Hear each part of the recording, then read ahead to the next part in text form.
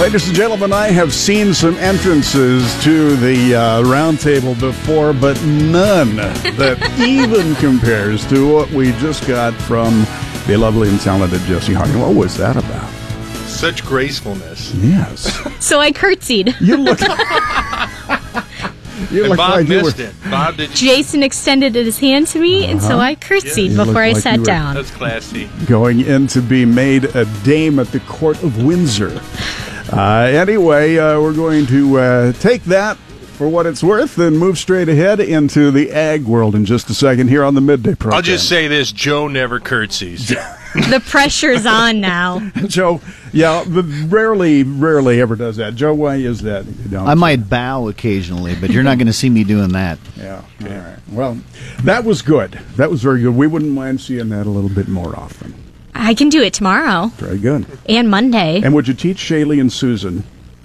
Via a fard how to do it. All right, let's get to it here. It's the Midday Program and Ag Headlines with Jessie. Obviously, when it comes to the agriculture industry right now, most concern and discussions are about trade. And if you're going to go down a step beyond trade, it's NAFTA. So we're going to talk a little bit more about that, what NCBA is doing for the 12-13. For 12-19, Joe Gangwish is going to be joined with Dean Hefta of Water Street Solutions to discuss the markets and what are happening at that time. For the newsmaker, Shaylee Peters is joined with Ken Zuckerberg. He is Farm Input Senior Analysis with Rabo Research Food and Agriculture, and they're discussing the latest report that details what they see for the future of precision farming in digital agriculture. For those that are very into technology, I would say stay tuned for what they are thinking. And then for the 117, Susan Littlefield is joined with both the U.S. Grains Council and the National Corn Growers Association. They were in Nebraska with a trade delegation from Mexico, and they're going to talk about why they need to continue on NAFTA. So yet again, NAFTA twice. All right. Well, it seems to be the hot topic over there. Are we going to get any baseball in tonight? Well, they're playing in Pennsylvania. Oh, it's Pennsylvania. So I've not looked at the forecast, but hopefully. Yeah. Nebraska needs these 3 games. They need to win all 3 games and then hope that Minnesota drops a game this weekend to Purdue if the Huskers would like to claim their first conference championship in baseball since 2005. Good preview from head coach Darren Erstad coming up in sports.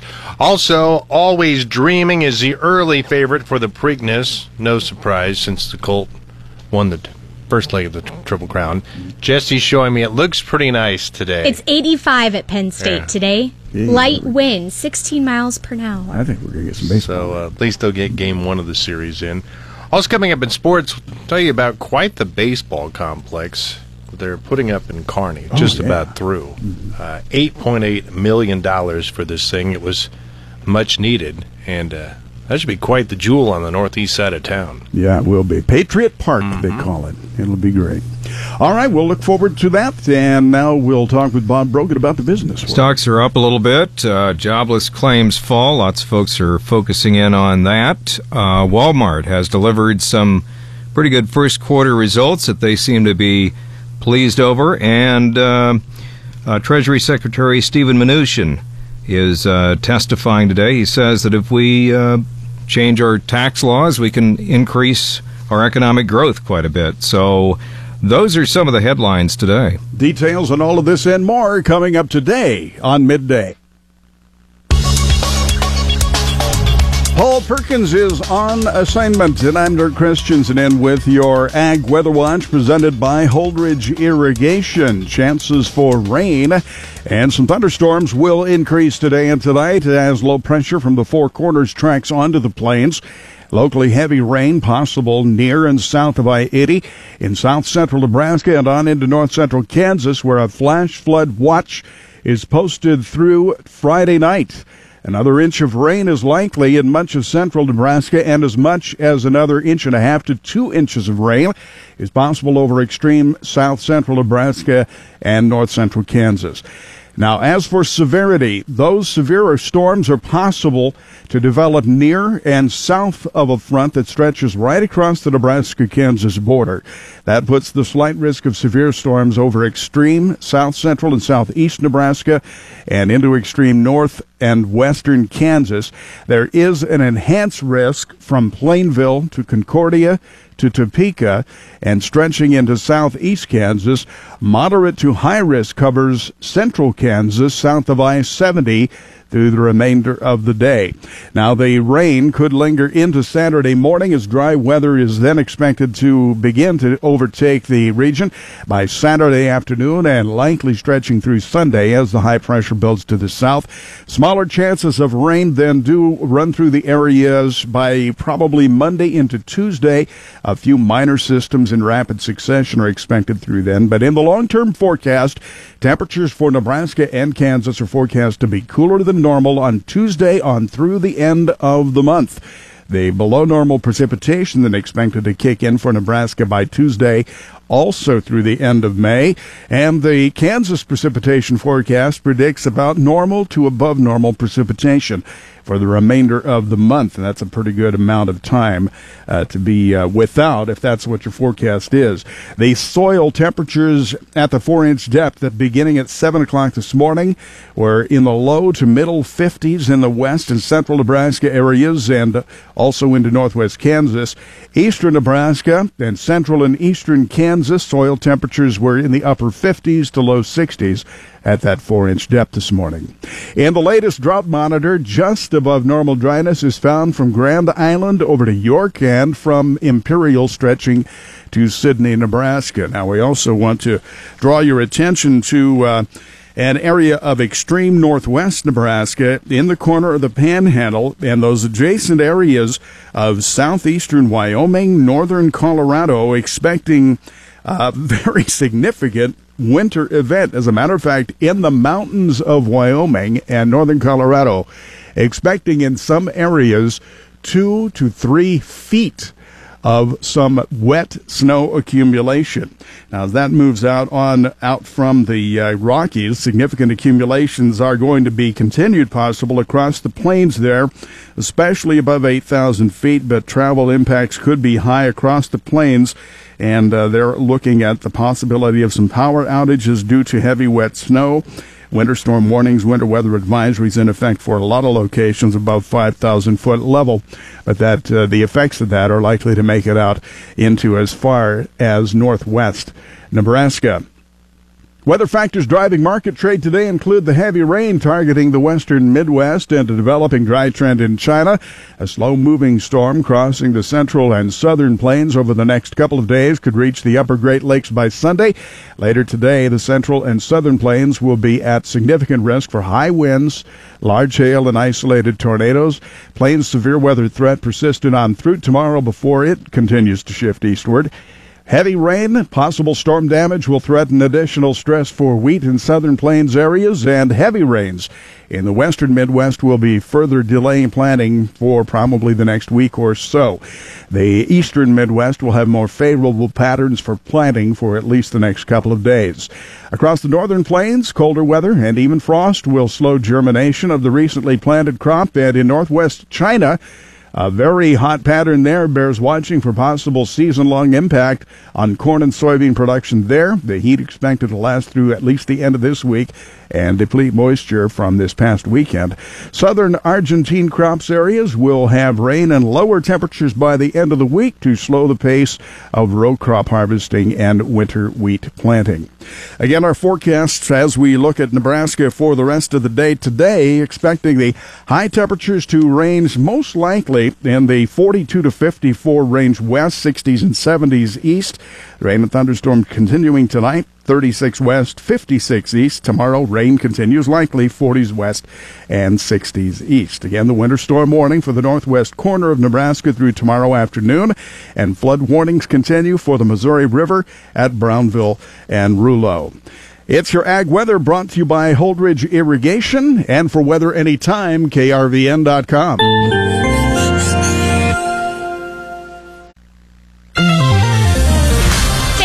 At agriculture information on the Rural Radio Network. I'm Jesse Harding. Today, U.S. Trade Representative Robert Lighthizer formally notified Congress of the Trump administration's plans to modernize the North American Free Trade Agreement with Canada and Mexico. Today's announcement means trilateral negotiations could begin as early as August 16th, and USTR will push goals for the negotiations at least 30 days prior to negotiations.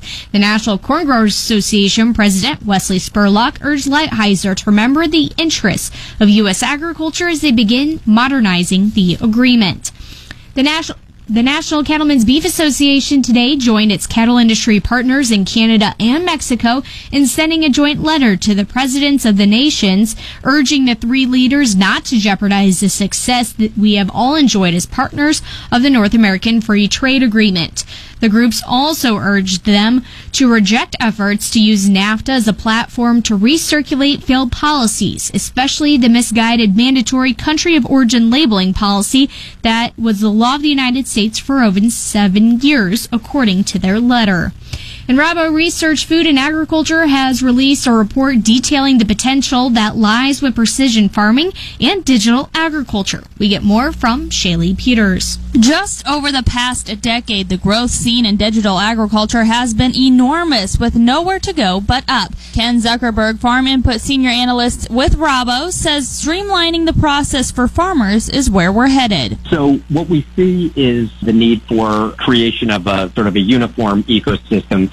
And that ecosystem is one that has a digital a data warehouse involved, so where farmer data can be compiled, stored, parsed, secured, and then an interaction with another data analytics platform, so where those that can interpret the data can actually deliver value back to the farmer. Today, unfortunately, what we have are a lot of disconnected software tools, disconnected, disparate pieces of equipment that are collecting data, and unfortunately, no easy ability for them to connect and then deliver value back to the grower. For more on this report and research, you can visit ruralradio.com. For the Rural Radio Network, I'm Shaylee Peters. What is behind Agriculture Secretary Sonny Perdue's changes at USDA's Rural Development Mission Area? Well, Agriculture Secretary Perdue says eliminating the position of Undersecretary for Rural Development and having the Assistant Secretary report directly Perdue will not diminish the mission or the efforts to fulfill their mission. The mission of rural development has not diminished at all.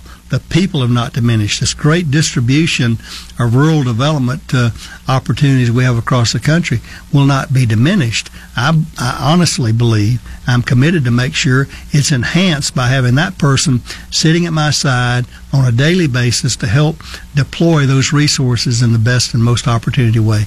In his first hearing as Cabinet Secretary, Perdue testified yesterday for more than 3 hours before the committee of the House Agriculture Committee on a whole range of topics as lawmakers quizzed Perdue on cotton, trade, USDA reorganization, proposed budget cuts, and animal disease outbreaks on down to what the humane treatment standards ought to be for the Tennessee walking horse. And the U.S. Secretary of Agriculture pledged his support yesterday for expanding agricultural trade with Cuba at the House Agriculture Committee hearing. He was questioned by Representative Crawford from Arkansas. That's been a look at agriculture information on the Rural Radio Network. I'm Jesse Harding.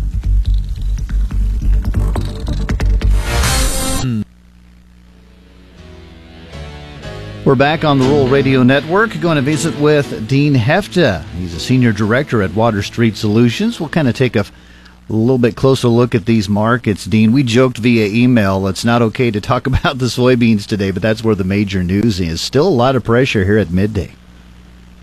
Yeah, the pressure is not alleviating itself. You know, overnight and into the first part of this morning, really, if people haven't heard, I mean, the driver is really this collapse in the Brazilian currency from the corruption news regarding their current president. And he's going to be supposedly having a press conference this afternoon to talk more about that. But basically, the economy there is saying the president's going to be gone because of these allegations. And that leaves a vacuum for what kind of economic reforms they're going to be able to have, as well as who's going to lead. They've got scheduled elections for 2018. Are they going to be able to pull them forward? So a lot of uncertainty that has dropped the currency and given the farmers that have been waiting for an opportunity to sell parts of their big crop in Brazil a chance to get some pricing done. So that's just been quite a millstone on the soy complex here today. And that was kind of a gift for those Brazilian farmers, wasn't it? Yeah, it was. Big crop, and they've been looking for opportunities. So, but when you move over to the charts, I guess the question right now is, it's kind of a panic moment right here. Funds are already short. The odds of us going counter-seasonal, typically when you look at history, this week and next are kind of the end of the bearishness in beans and when you move into the growing season. So kind of hard to imagine that you're going to start a new leg down going into the growing season. But, when you look at the chart, there's a lot of fear for people right now. You mentioned looking at the charts on beans. We tried to hold some support, broke that 950 level. What's the next target we need to hold on to? Yeah, we're right in that zone of, where the market needs to hold. And I think the question will be as we move into the end of the week trade tomorrow, can we hold that? So July, I want to see hold kind of the continuation lows in that 936 to 940 area. And hopefully we don't get follow-through selling tomorrow. But, it's a big bar and it's a big down right now. So there's a lot of momentum here. Yeah. Corn seeing the pressure as well. Tried to mount a comeback, really couldn't hold on there. Any damage on the corn charts? The corn market just for, 2 months, or you could even say since last fall, has just continued to consolidate. So you don't get follow-through selling and you don't get follow-through buying. And that's kind of the same thing here today. We're stuck in this, in July, 365 to 375 zone, and nothing has changed there. Wheat is holding up generally, but, that's in a big consolidation. Kind of some, as expected, low-protein reports coming out of the South. And so, the question will be, are we going to have more poor-quality wheat in the pipeline as we move into harvest right now? I guess the best news is still, cattle are hanging in there. Yeah. Well, let's talk about the cattle quick. Had a nice turnaround today on the board. It looks nice in the last 20 seconds. What are your thoughts looking at this cattle market? Yeah, the cash trade is off a bit here. If you look at the chart, first part of May, maybe that's a good seasonal high. But we're right in a zone here where this area needs to hold, and maybe we get a little bit of a bounce. And the longer-term charts, the weekly, monthlies, cattle and feeders seem like they have some momentum. So it's hard to write that market off just yet. Dean Hefta with Water Street Solutions. For more, you can go to waterstreet.org. I'm Joe Gangwish. This is Midday on the Rural Radio Network. You're listening to Midday on the Rural Radio Network. Time to check sports with Jason Jorgensen. Hey, thanks, Derek. Well, going into the final 3 games of the regular season, Nebraska has a shot to win its first Big Ten title in baseball as the Huskers finish up on the road at Penn State. Now, Nebraska sets in second place with a .690 winning percentage. Minnesota sets in first place with a .700 percentage. If the Huskers were to sweep Penn State and Minnesota were to drop a game to Purdue, Nebraska would claim the title. Head coach Darren Erstad, however, says the Huskers just have to worry about themselves. All that other stuff is distractions. It doesn't mean anything if we don't go out and play well tomorrow. We're facing as good an arm as there is in the Big Ten right out of the gate, and we're worried about what the scoreboard says, or worried about RPI, or worried about, whatever's going on. We're in trouble. Today and tomorrow's games with the Nittany Lions will start at 5:30 Central Time. Saturday's game starts at 10.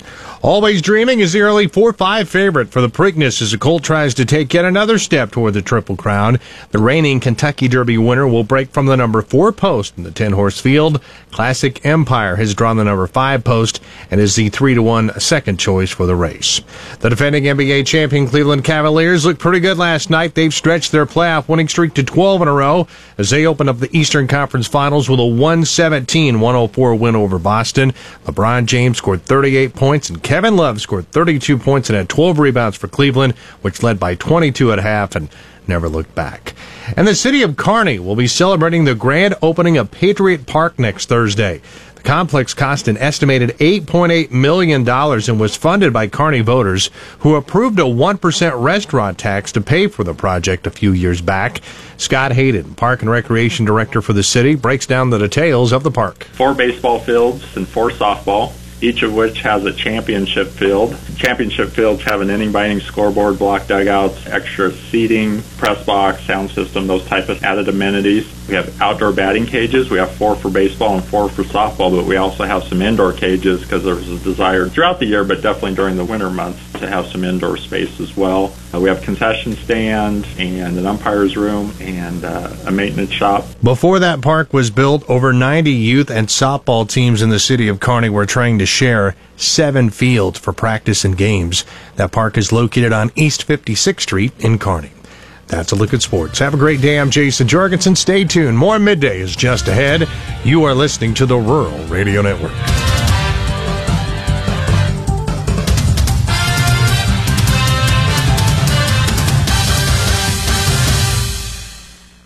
Sports, a presentation on KRVN of the Woodhouse Auto family, Woodhouse Ford in Blair and Woodhouse Lincoln in Omaha.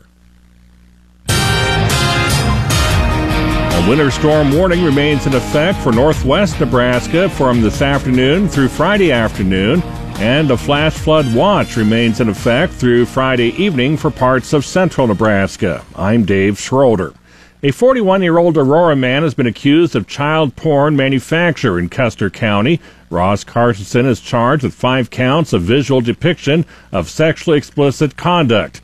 A girl told investigators she'd exchanged messages with a man she knew as Brandon Thompson on Facebook, but to investigators say was Carstensen. The records say he persuaded her to send him sexually explicit photos. Authorities say an 18-year-old driver has been killed in the Knox County collision. It occurred around 3:45 yesterday at a highway intersection south of Wausau. Nebraska State Patrol says Sarah Hubert of Norfolk was westbound on a highway when her vehicle was struck and she was fatally injured. The patrol says she failed to yield as required to a northbound vehicle. The Kansas legislature's top Democrats are proposing that Kansas phase in a $600 million increase in spending on public schools over 3 years. Senate Minority Leader Anthony Hensley of Topeka and House Minority Leader Jim Ward of Wichita made their proposal public. They also sent a letter to GOP leaders. A House committee has proposed phasing in a $280 million increase in spending over 2 years. The increase in aid under the Democratic plan after 2 years would be $400 million. A Senate committee is drafting its own proposal. Kansas spends about $4 billion a year on aid to its 286 school districts. The Kansas Supreme Court ruled in March that education funding is inadequate. The Democrats say they believe their plan would satisfy the court's order. 2 Detroit newspapers citing a police spokesman says a body of Soundgarden frontman Chris Cornell was found with a band around his neck. Detroit police spokesman Michael Woody said that he would not confirm that Cornell died with a band around his neck. Woody repeated that police are investigating Cornell's death last night as a possible suicide, but that the investigation continues. The 52-year-old Cornell had just performed with Soundgarden at Detroit's Fox Theater.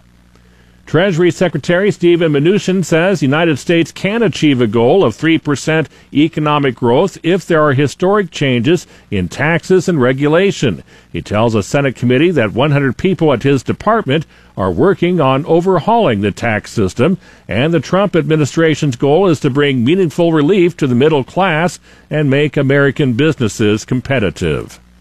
Get the latest forecasts and live severe weather reporting around the clock on KRVN and KRVN.com. In the News Center, I'm Dave Schroeder. Farming in the 21st century means farming with technology. The explosion of digital and precision agriculture over the past decade has allowed for farmers and ranchers to grow their operations like never before. I'm Shaylee Peters on the Rural Radio Network, and here to visit with me today about this is Ken Zuckerberg, Farm Input Senior Analyst with Rabo Research Food and Ag. And Ken, Rabo just released a report addressing technology in the agricultural industry and where we go from here. Why don't you start by touching on what you're looking at when it comes to the future of agricultural technology? Terrific. Well, first, it's great to be with you and your listeners today. So, as you mentioned, for the past 4 years, there's been tremendous money that's gone into the digital agricultural space, both new tools and technologies as well as data and software. And after studying the industry in detail, many barriers to entry, but we believe the largest one is the lack of a uniform digital platform where stakeholders can all connect and communicate with each other. So what we see is the need for creation of a sort of a uniform ecosystem, and that ecosystem is one that has a digital sort of a data warehouse involved, so where farmer data can be compiled, stored, parsed, secured, and then an interaction with another data analytics platform, to where those that can interpret the data can actually deliver value back to the farmer. Today, unfortunately, what we have are a lot of disconnected software tools, disconnected, disparate pieces of equipment that are collecting data, and unfortunately, no easy ability for them to connect and then deliver value back to the grower. How will this most benefit the farmer? And then also, is this something that you see maybe coming about sooner rather than later, or is this a long ways off yet as companies still are working out kinks and trying to make that flow a little bit easier here? Right, so there's multiple parts to the answer. I guess first and foremost, we are still very much in the early innings for digital agriculture to add value. And as we just talked about, until the ecosystem is built, this is an area with a lot of promise, but not a lot of actionable deliverables. I think it's important also to note that each company having gone about building their own system is inherently part of the problem, because if one were to try to think about having 10 or 12 different operating systems, trying to share data, share information, and then use that information to drive decisions. Part of the problem is there's no ability to kind of get all the data together into one place to be able to properly analyze it. So what we ultimately see is consolidation in the software world. The farm software world, we see perhaps the need to have a party outside of agriculture, a pure technology company, come in and, help create the blueprint of the future. Do you think this will help facilitate farmers in trusting this idea more? Because I know as this idea grows and implementing it on their farm grows, there has been the issue of who owns the data. So we look at farm data privacy and security as being a reasonable and a very important issue that needs to be overcome before adoption really takes off. In our sort of blueprint for the future, we think that having a data warehouse involved, which is secure, safeguarded, and run by an independent third party, we do think that'll provide farmers with a comfort level that their information will be used primarily for their benefit. That being said, I don't want to be naive. Consumer data privacy is a much bigger and broader discussion, whether it be consumer companies finding our shopping preferences on the internet, or credit card companies reselling our personal information for third-party marketing. Clearly, the privacy issue needs to be addressed, but we believe that having a independent data warehouse goes a long way towards satisfying that goal, at least for the farming community. Absolutely. Anything additionally while I've got you on the line here, Ken? So I think that the industry has had some good ideas, but execution has unfortunately been weak.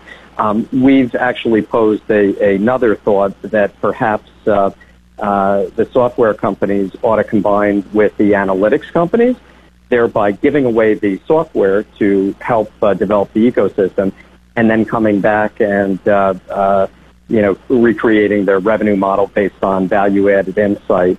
At the end of the day, We truly believe that that the lack of adoption by farmers is perfectly reasonable because they haven't had much yet to pay for. So if we can somehow get the industry using a common set of software products that feed into a common data warehouse that interact elegantly with the analytics providers, we think that digital agriculture then can have a better chance at success, and success being defined as delivering value back to the grower. All right, thanks for your time today, Ken. Ken Zuckerberg, Farm Input Senior Analyst with Rabo Research Food and Ag. For more information on this, you can visit locally with Rabobank in Grand Island or Omaha, or go to ruralradio.com. For the Rural Radio Network, I'm Shaylee Peters. Let's get our closing livestock futures report here on the Rural Radio Network. Joe Gangwish back with Joe Teal of Great Plains Commodities. Joe, we managed to hold those gains in cattle today. Yeah, we did. Well, we had some cash trade that, as I see, up to about 134.5, sharply lower than last week. But still, when you look at the futures at a discount by more than $10 to the June, you can understand why we got some short covering. It wasn't a great rally for the cattle. It was a little bit better for the feeders. That was because the grain market's under some pretty good pressure because of Brazil devaluing their currency, which put a sharply lower, particularly in the beans. But that was helping the feeders to get some triple-digit gains over there. Over in the hogs, quietly mixed. Cash seemed to be just a little bit, let's just call it near unchanged. And the cutouts were near unchanged. So we just kind of drifted in the hogs. Turning back to the cattle, the cutouts unchanged on the choice at noon and a little bit lower on the select. So it didn't provide anything there.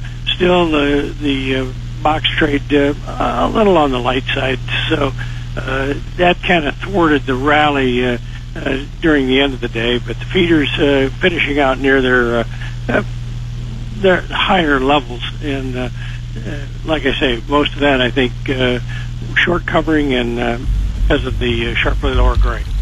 Joe Teal from Great Plains Commodities. If you got a livestock question, give Joe a call, 800-328-0134. This is the Rural Radio Network.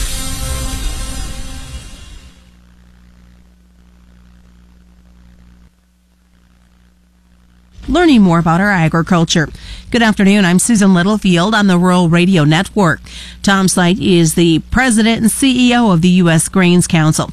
He said with all the discussion about NAFTA, bringing folks to Nebraska was a good opportunity to discuss and get a chance to see firsthand where the product is growing. Well, it was always my idea, Susan, that it's almost the perfect state to take a delegation like this to, because we wanted to show, both sides of this trade equation. We're out at the elevator this morning where they load unit trains going into Mexico once a week, things like that. We wanted to be able to see that, and the team of Mexicans to appreciate that. They know it, but seeing is believing. So making that connection, plus connecting with producers here, having a frank one-on-one discussion about concerns, that was really, really encouraging. And so we're really glad to be here. Plus, the added support with the governor, that's great. It does put kind of a face behind the product that is headed there and headed back in a variety of different ways back into the United States. Yeah, age-old adage, people like to do business with people they know. And so, making those connections, very personal connections.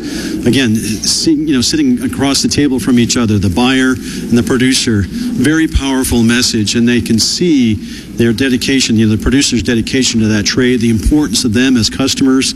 The question they've always asked me when I'm down in Mexico is who will advocate for Mexico with, the NAFTA renegotiation. Very visibly here in Nebraska, and that's what was the most important thing we saw.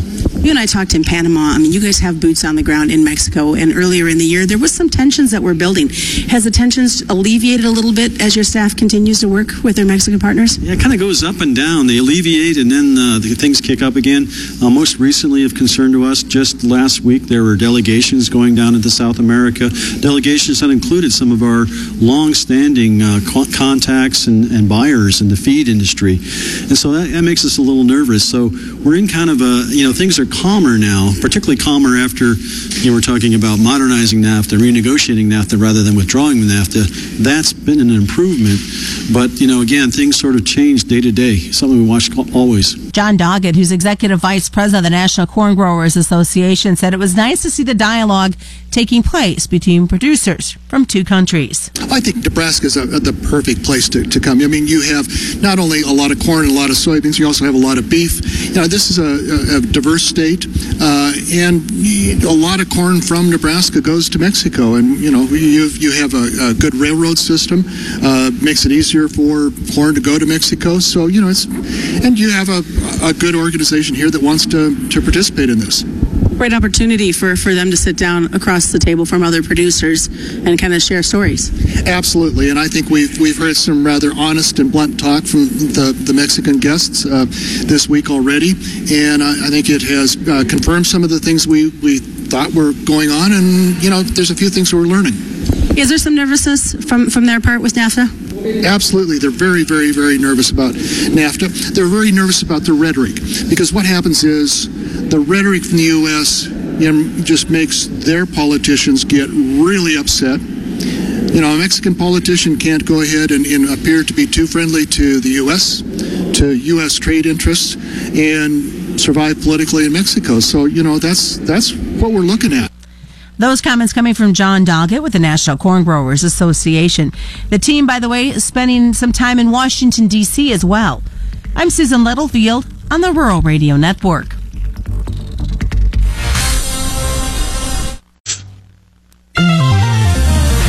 Good afternoon. Time for our closing grain market analysis today with John Payne. He's a director, one of the directors at Daniels Ag Marketing in Chicago, also the publisher of the newsletter This Week in Grains. We're catching you on the road today, John.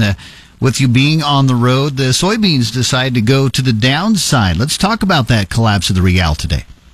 Yeah, I am driving down from Chicago to Memphis, Tennessee today, so it's about a 7-hour drive. I've been up about 3 in the morning, and that was my wake-up call, looking at soybeans down, 15, 16 cents at that point, and just kind of thought this was going to be one of those days, and it certainly was.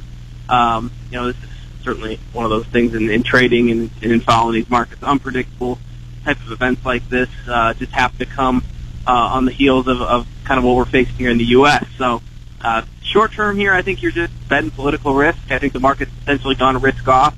940 November soybeans really feels like a level here that needs to hold shorter term. But, maybe if that falls, we could see 9 pretty quickly. I don't know. I'd be careful, though, getting in a short position right now, given that, it doesn't take much to have this reverse itself. And right now, I think that's probably more likely than not. Looking at the corn, it was lower, and we've talked about looking at the chart-wise, corn could potentially fall apart. Did we do any damage in the corn being down 4 to 5? A little bit, but I will say this is more of a bean story. Brazil doesn't have a ton of corn to move right now. They had their harvest is essentially, they're in pollination right now. So they'll start harvesting here shortly. But they didn't have a great crop last year, so they're not really that competitive with the U.S. on the export trade. So that doesn't concern me as much. I think certainly in the long run, if the real is going to be weak, corn is going to have a hard time to perform. But this is a soybean story more than corn, given that beans have a little more to fall. We're already record short corn. Plus, I making this drive from Chicago down to Memphis, I basically driven down the center part of the state, close to the Indiana border in a way, and it's pretty ugly. There is a lot of empty fields still. Corn that you can tell has been planted is not emerged yet, and it's weeds everywhere. So I would be a little more bullish here, corn. I certainly don't rule out a test of that 355, 360 level, but I'm not a buyer. I'm not a seller at those levels. Beans. We could go into the 8s here if all of a sudden the real would really fall apart and this thing would continue, whereas corn, I think, is a little more supported. All right, John, last 20 seconds. The Kansas City wheat today did see some pressure but came back.